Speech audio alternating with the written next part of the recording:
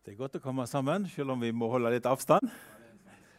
Og bare tenkte jeg skulle bare opplyse om at når vi snakker om K66, så er ikke det en etterretningsorganisasjon, men det er bare adressen her, Kanalveien 66, så ikke bli redd.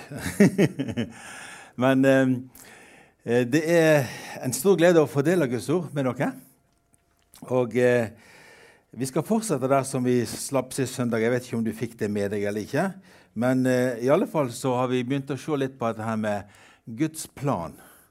Og Guds plan, når vi ser i Åpenbaringen kapittel 1 og 2, så går det veldig enkelt på... Litt lavt for meg, ok. Takk skal du ha.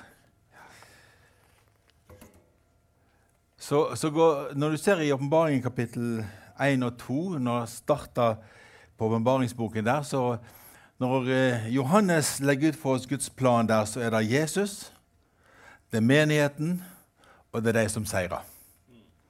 Og det er viktig for meg og deg å skjønne at i Guds plan så er Jesus og menigheten veldig tett sammen. Jesus er hodet for sitt legeme. Og jeg har lyst til å understreke et par veldig enkle ting angående menigheten. Du skjønner, når Johannes, vi så sist søndag da, at når Johannes møter Jesus og snur seg og ser Jesus, så ser han menneskesønnen mellom gullysestakene kledd som en øversteprest. Og i det som går på øverstepresten sin funksjon, så får Johannes se hvordan Jesus i sin himmelske tjenester fortsetter å arbeide ut Guds plan på jord, ved at han er mellom menighetene. Han bryr seg om menigheten. Menighetene betyr så uendelig mye for han. Og han kommer her og er midt imellom dem, sånn som når Johannes møter han her. Og så har jeg bare lyst til å se litt på hvordan han gjennomfører denne tjenesten som øversteprest. Fordi at, du skjønner, jeg og deg vil dra mye mer nytte av det der som vi forstår hvordan Jesus arbeider. Og det første vi trenger å skjønne, det er at vi må ha et fokus på han. Du skjønner, når han bygger menigheten sin, så er det ut fra en åpenbaring av han, og det liv og den kjærlighet som flyter fra han. Det er ikke menighetsmetoder, det er ikke modeller, det er ikke filosofier omkring menigheten. Det er ikke ideene som vi kan legge ut og skrive bøker om. Det der betyr så uendelig lite, men det er en åpenbaring av Jesus i den situasjonen som vi er i, der han vil vise seg selv og funksjonen og livet i sitt legeme, sånn at jeg og deg kan gripe det og begynne å fungere i det Gud har bestemt. Så det er mye bedre å lese et Asterix-blad enn å lese en del av disse her bøkene om alle metodene for menighet. For det hjelper oss ikke til sjuende og sist. Det du trenger å gjøre er å skjønne at Jesus er øversteprest. Og han kommer til oss, og han betjener oss med sitt liv og med sin kjærlighet. Og når vi ser hva han holder på med, så er det vi blir forandret. Og skjønner, voksten og utviklingen og forandringen med meg og deg som enkeltpersoner, den skjer i menigheten. Når jeg ikke lever menighet, så stagnerer jeg. Mitt åndelige liv vil ikke fortsette å utvikle seg.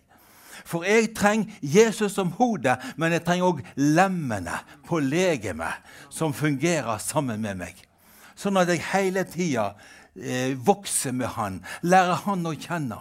Og det skjer ikke i isolasjon, men det skjer i et fellesskap med brødre og søstre. Og det er utfordrende, og det er velsignelse. Det er ting som må justeres, og det er ting som jeg kan glede meg over. Det er et liv som er helt fantastisk å få leve. Men du må ha fokuset på han hele tiden. Derfor så oppmuntrer Hebreabrevet oss, både i kapittel 3 og i kapittel 12, om å feste blikket på Jesus. Se hvem han er. Og så begynner du å oppdage Jesus i brødre og søstre. Og da skjer det noe. Før vi leser litt mer sammen her om å forstå dette perspektivet som vi lever i, så i menighetslivet, så har jeg lyst til å slå opp i Romerbrevet 8. Det er jo et kapittel som er veldig fristende å gå gjennom hele kapittelet, men vi har ikke tid på en halvtime. Så det er sånne fristelser som du må motstå når du har sånne veldig klart begrensninger på tingene. Og det er en god ting. Men her i Romerbrevet 8 så ser du hvordan vi lever menighetsliv sammen. Hvordan fokuset er på Jesus. Og utover i dette kapittelet her så kommer han med mange forskjellige ting, men i kapittel 8, vers 34, så sier han følgende: Hvem kan da fordømme? Kristus Jesus er den som er død. Ja, mer enn det. Han var reist opp og er ved Guds høyre hånd, og han ber for oss. For en øversteprest vi har. Etter at han døde på Golgata kors og sonet all vår synd og all verdens synd, så sto han opp igjen. Og han sitter nå ved Guds høyre hånd, og der ber han for oss. Han er opptatt av menigheten. Han er opptatt av at vi som nå lever skal passe inn i alt det andre som han har bygd gjennom generasjoner. Inntil en dag denne menigheten kommer ned fra himmelen ferdig som en brud for sin brudgom. Og det er viktig at vi forstår når Gud snakker om menigheten som Jesu legeme, så er det snakk om det livet som flyter fra hodet ut til oss alle sammen. Når han snakker om menigheten som bruden, så er det snakk om denne kjærligheten som vi lever i. Kjærligheten til han og kjærligheten til hverandre. Så det er ikke bare skjønne bilder, men det er en realitet hvordan Jesu liv formidles mellom oss. Og her i Romerbrevet 8 da, så jeg må bare peke ut noen få ting for deg. Sant vel? I denne vandringen, hvordan vi lever menighet og lærer å forholde oss til hverandre. Se veldig raskt i vers 4. Der snakker han om at vi ikke lever i kjødet, men vi lever i ånden. Ok? Så det er det første. Du kan ikke leve i kjødet, men du må leve i ånden. Ja vel? Og det er det som Gud har satt oss i stand til. Og det andre som han nevner er i vers 5, at da vil du trakte etter det som hører ånden til, ikke etter det som hører kjødet til. Det er ikke de kjødelige tingene, det er ikke skitten sex, og det er ikke all selvfornøyelsen som vi trør etter, men det er det som ånden vil ha. Så vi tror etter, vi lengter etter det som den hellige ånd vil ha. Så det er en flott ting når du er født på ny. Og så sier han videre, hvis du hopper helt ned til kapittel 8, vers 13, at vi må leve sånn at vi dreper ved ånden de gjerningene i kroppen som kjødet vil gjøre. Så vi må stoppe kjødets operasjoner ved den hellige ånd. Og det er ganske drastisk. Det er ikke bare å si, vær så snill å stoppe litt. Du må drepe det, ok? Du må være radikal. Og så er det i vers 14, alle som blir drevne av Guds ånd, de er Guds barn. Så du blir dreven av den hellige ånd i det du gjør, og nyter dette forholdet til far, som da viser seg igjen i det neste verset, vers 15, da du har en relasjon til han, en tilbedelse til han, da du skal si Abba far, kjære far, det er så godt å være din. Og så har du dette vittnesbyrdet i den indre, vers 16, der ånden vittner med vår ånd at vi er Guds barn. Og så kommer du til klimakset da, der i vers 23, der han forteller at vi sukker og lengter etter å bli Guds barn helt og fullt, når kroppen vår blir satt fri. Og vi lengter etter dette, så hele skaperverket skal komme inn i frihet. Hvis du virkelig er opptatt av miljøvern, så må du leve av menighet. Det er den eneste endelige svaret på det som trengs i denne verden. Det er Guds barn som har nøkkelen for at hele skaperverket skal bli forløst. Nå skaperverket under forgjengelighet. Nå skaperverket i trelldom. Men det kommer en dag når menigheten har gjort sin jobb. Da vi skal bli forløst inn i herlighet. Og hele skaperverket skal bli forløst. Ikke kast vekk tida på alt mulig småting. Gå for det viktigste. Gå for løsningen, folkens. Er dere med meg? Flotte greier. Og nå holder det på å komme på avsporet her, men vi skal tilbake til, menigheten er viktig for Gud. Og jeg har lyst til å bare lese noen vers nå i Åpenbaringen kapittel 2. Hvis du slår opp i, og så skal vi lese det andre brevet til Efesus.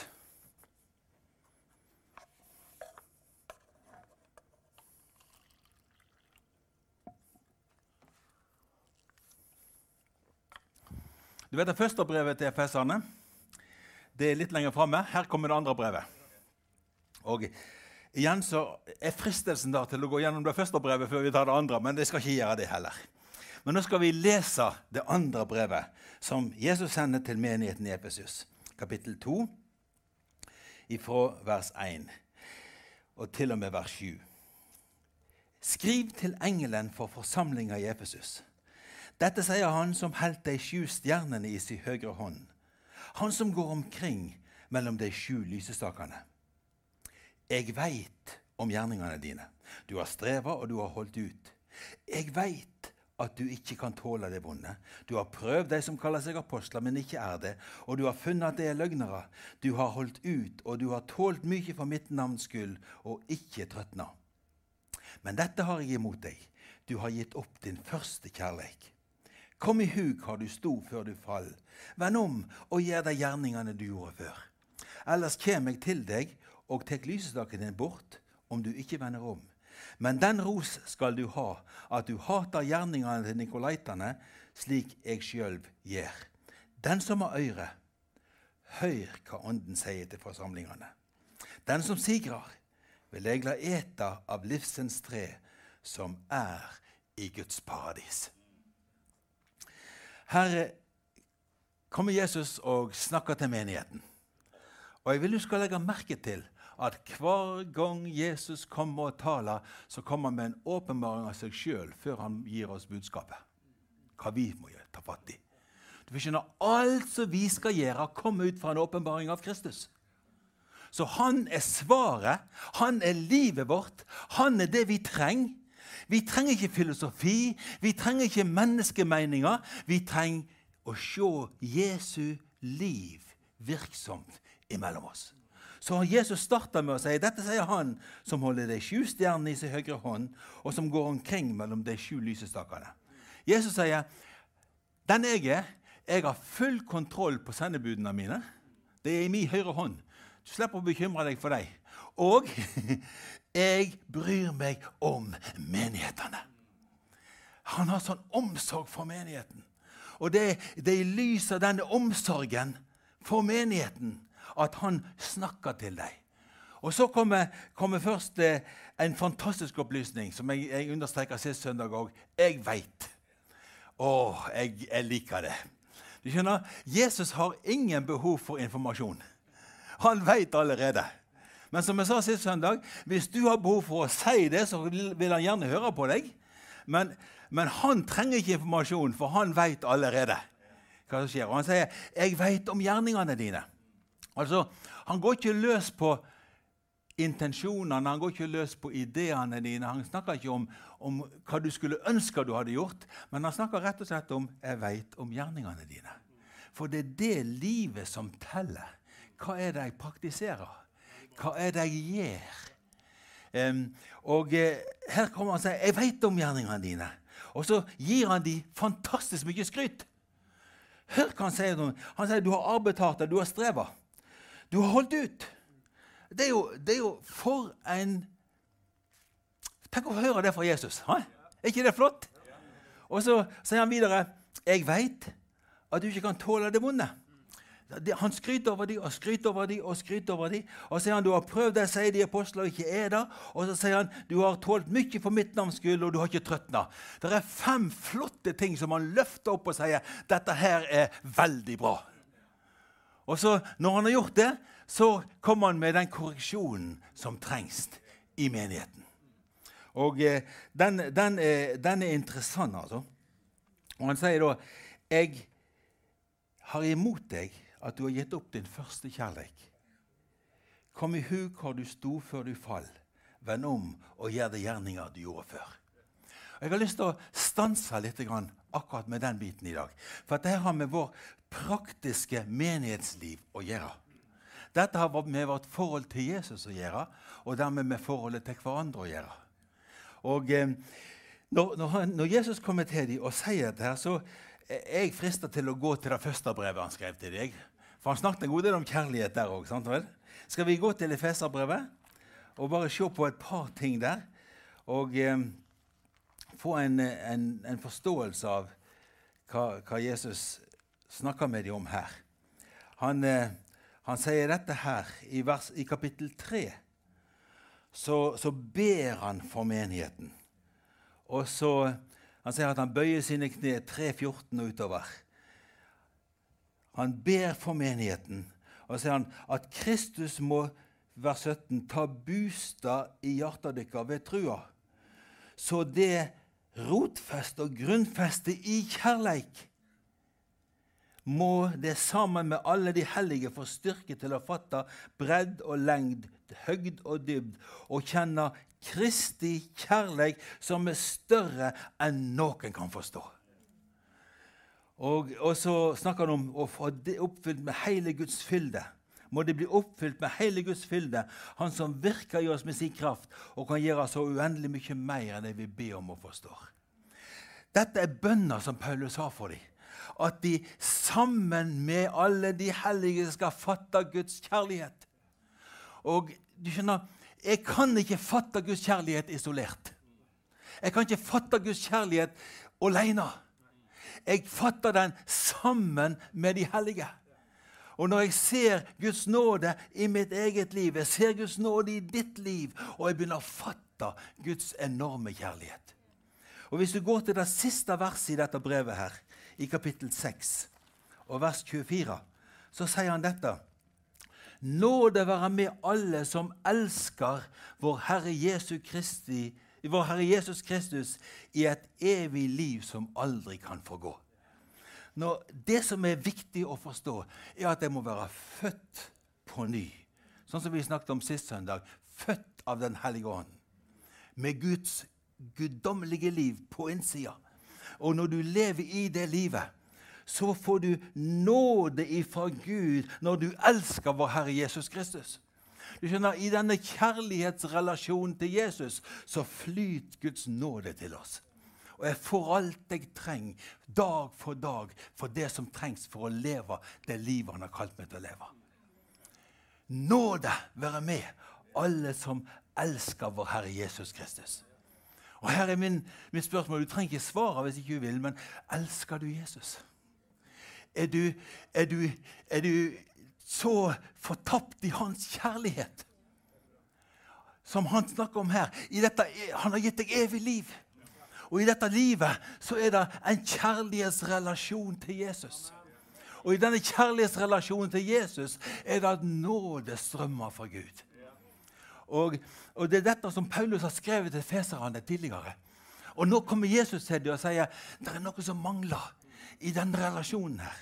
Så jeg har lyst til å gå til Johannes evangelium kapittel 15 og se litt på denne kjærligheten. Johannes evangelium kapittel 15.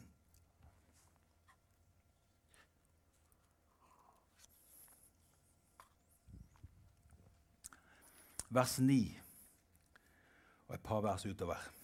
Evangeliet til Johannes 15 og fra vers 9. Som far min har elsket meg, har jeg elsket dykk. Vær i min kjærleik. Så her kommer Jesus, og så sier han, her er nøkkelen.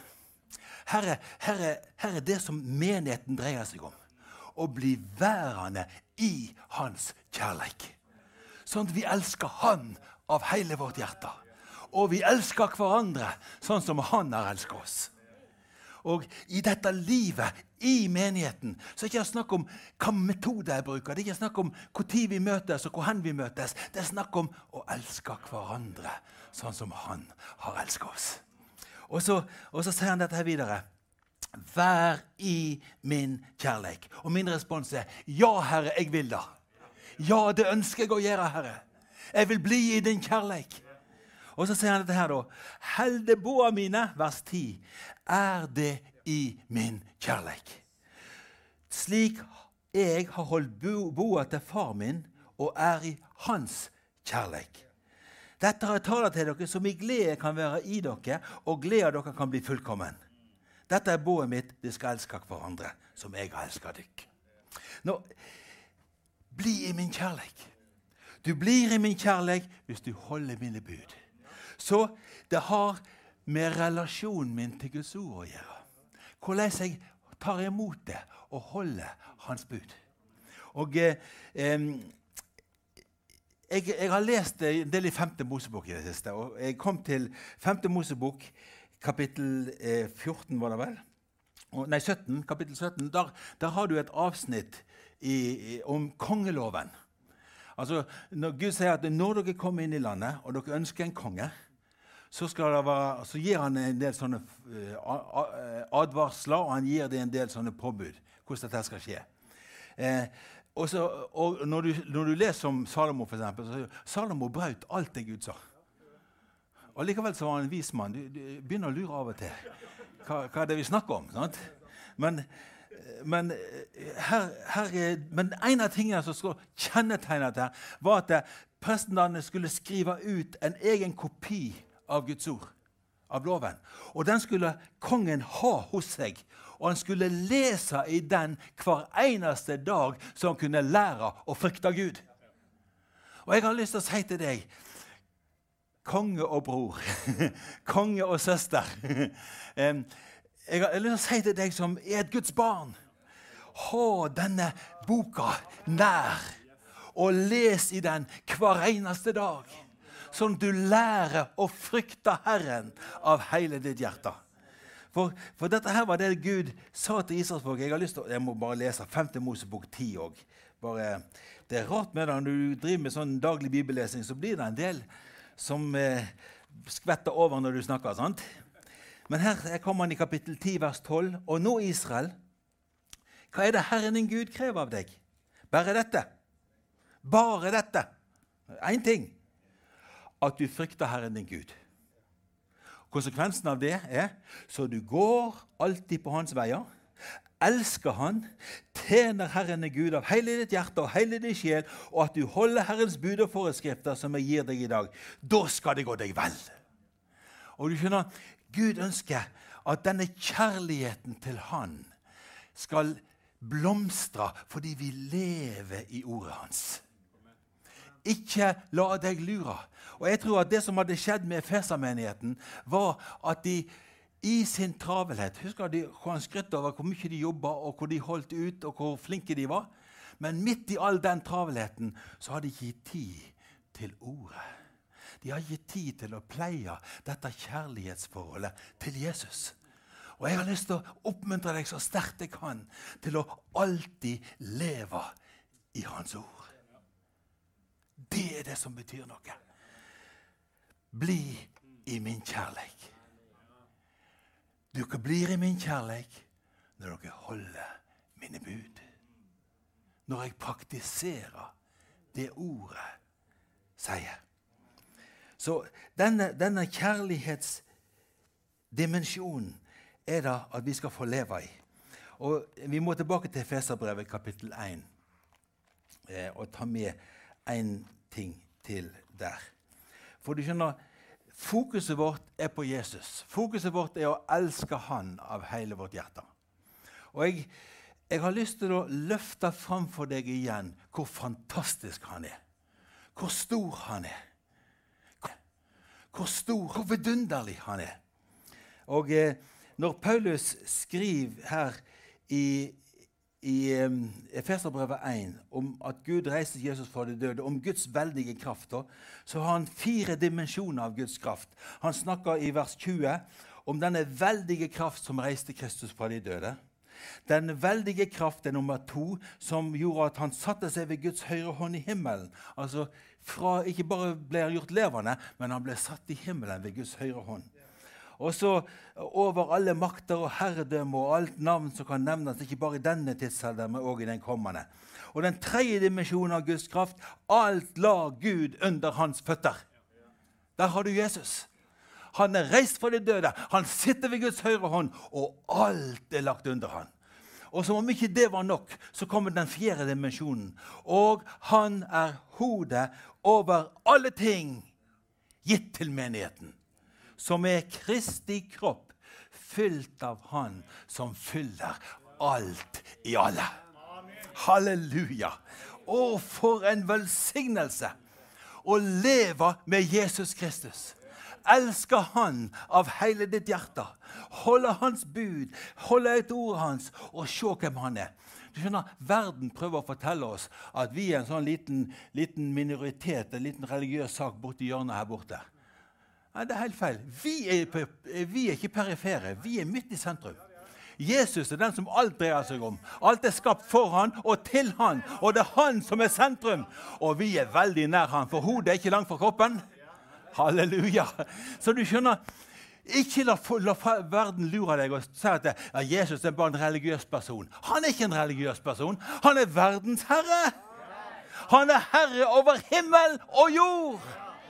Og vi tilhører han som har full kontroll i alle ting, og han kommer til å gjennomføre det han har lovt. Å, pris Herren for hans godhet. Men dette er det som jeg har lyst til å bare avslutte med da. Når hans, som er hodet over alle ting, er gitt til menigheten, kan du se kjærlighetslivet? Han er gitt til oss. Vi er gitt til han. Og så ser han her da, han er gitt til menigheten som er Kristi kropp, fylt av han som fyller alt i alle. Og dette er det han driver med nå. Han ber for oss. Han lar ordet sitt komme til oss, fordi han vil fylle oss med seg selv. Han vil at Kristus skal være alt i alle. Men da kan vi starte med at han være alt i meg. Og alt i deg. For hvis han er alltid meg og alltid deg, så har vi det ok. Sant vel? Og la Kristus bli alt i relasjonene du har. I forhold du har til ektefellen din, til barna dine. La Kristus være alt i relasjonen til søsken i menigheten. La Kristus være alt i alle relasjoner i livet ditt. La han dominere det. La han være alt i tankelivet ditt. La han være alt, la han fylle alt i følelseslivet ditt. La han fylle alt i viljen din. La han fylle alt i samvittigheten din. La han fylle alt i din ånd. La Kristus bli alt i deg. Det er det han arbeider med i menigheten. Og du skjønner, derfor så trenger han at jeg møter deg, og du møter meg. Derfor så trenger vi å være sammen i det som skjer. Han skal fylle alt i alle. Når alt er ferdig, så er menigheten lik Jesus. Og så sier jeg, ja, men det er ikke min erfaring. Ikke min heller.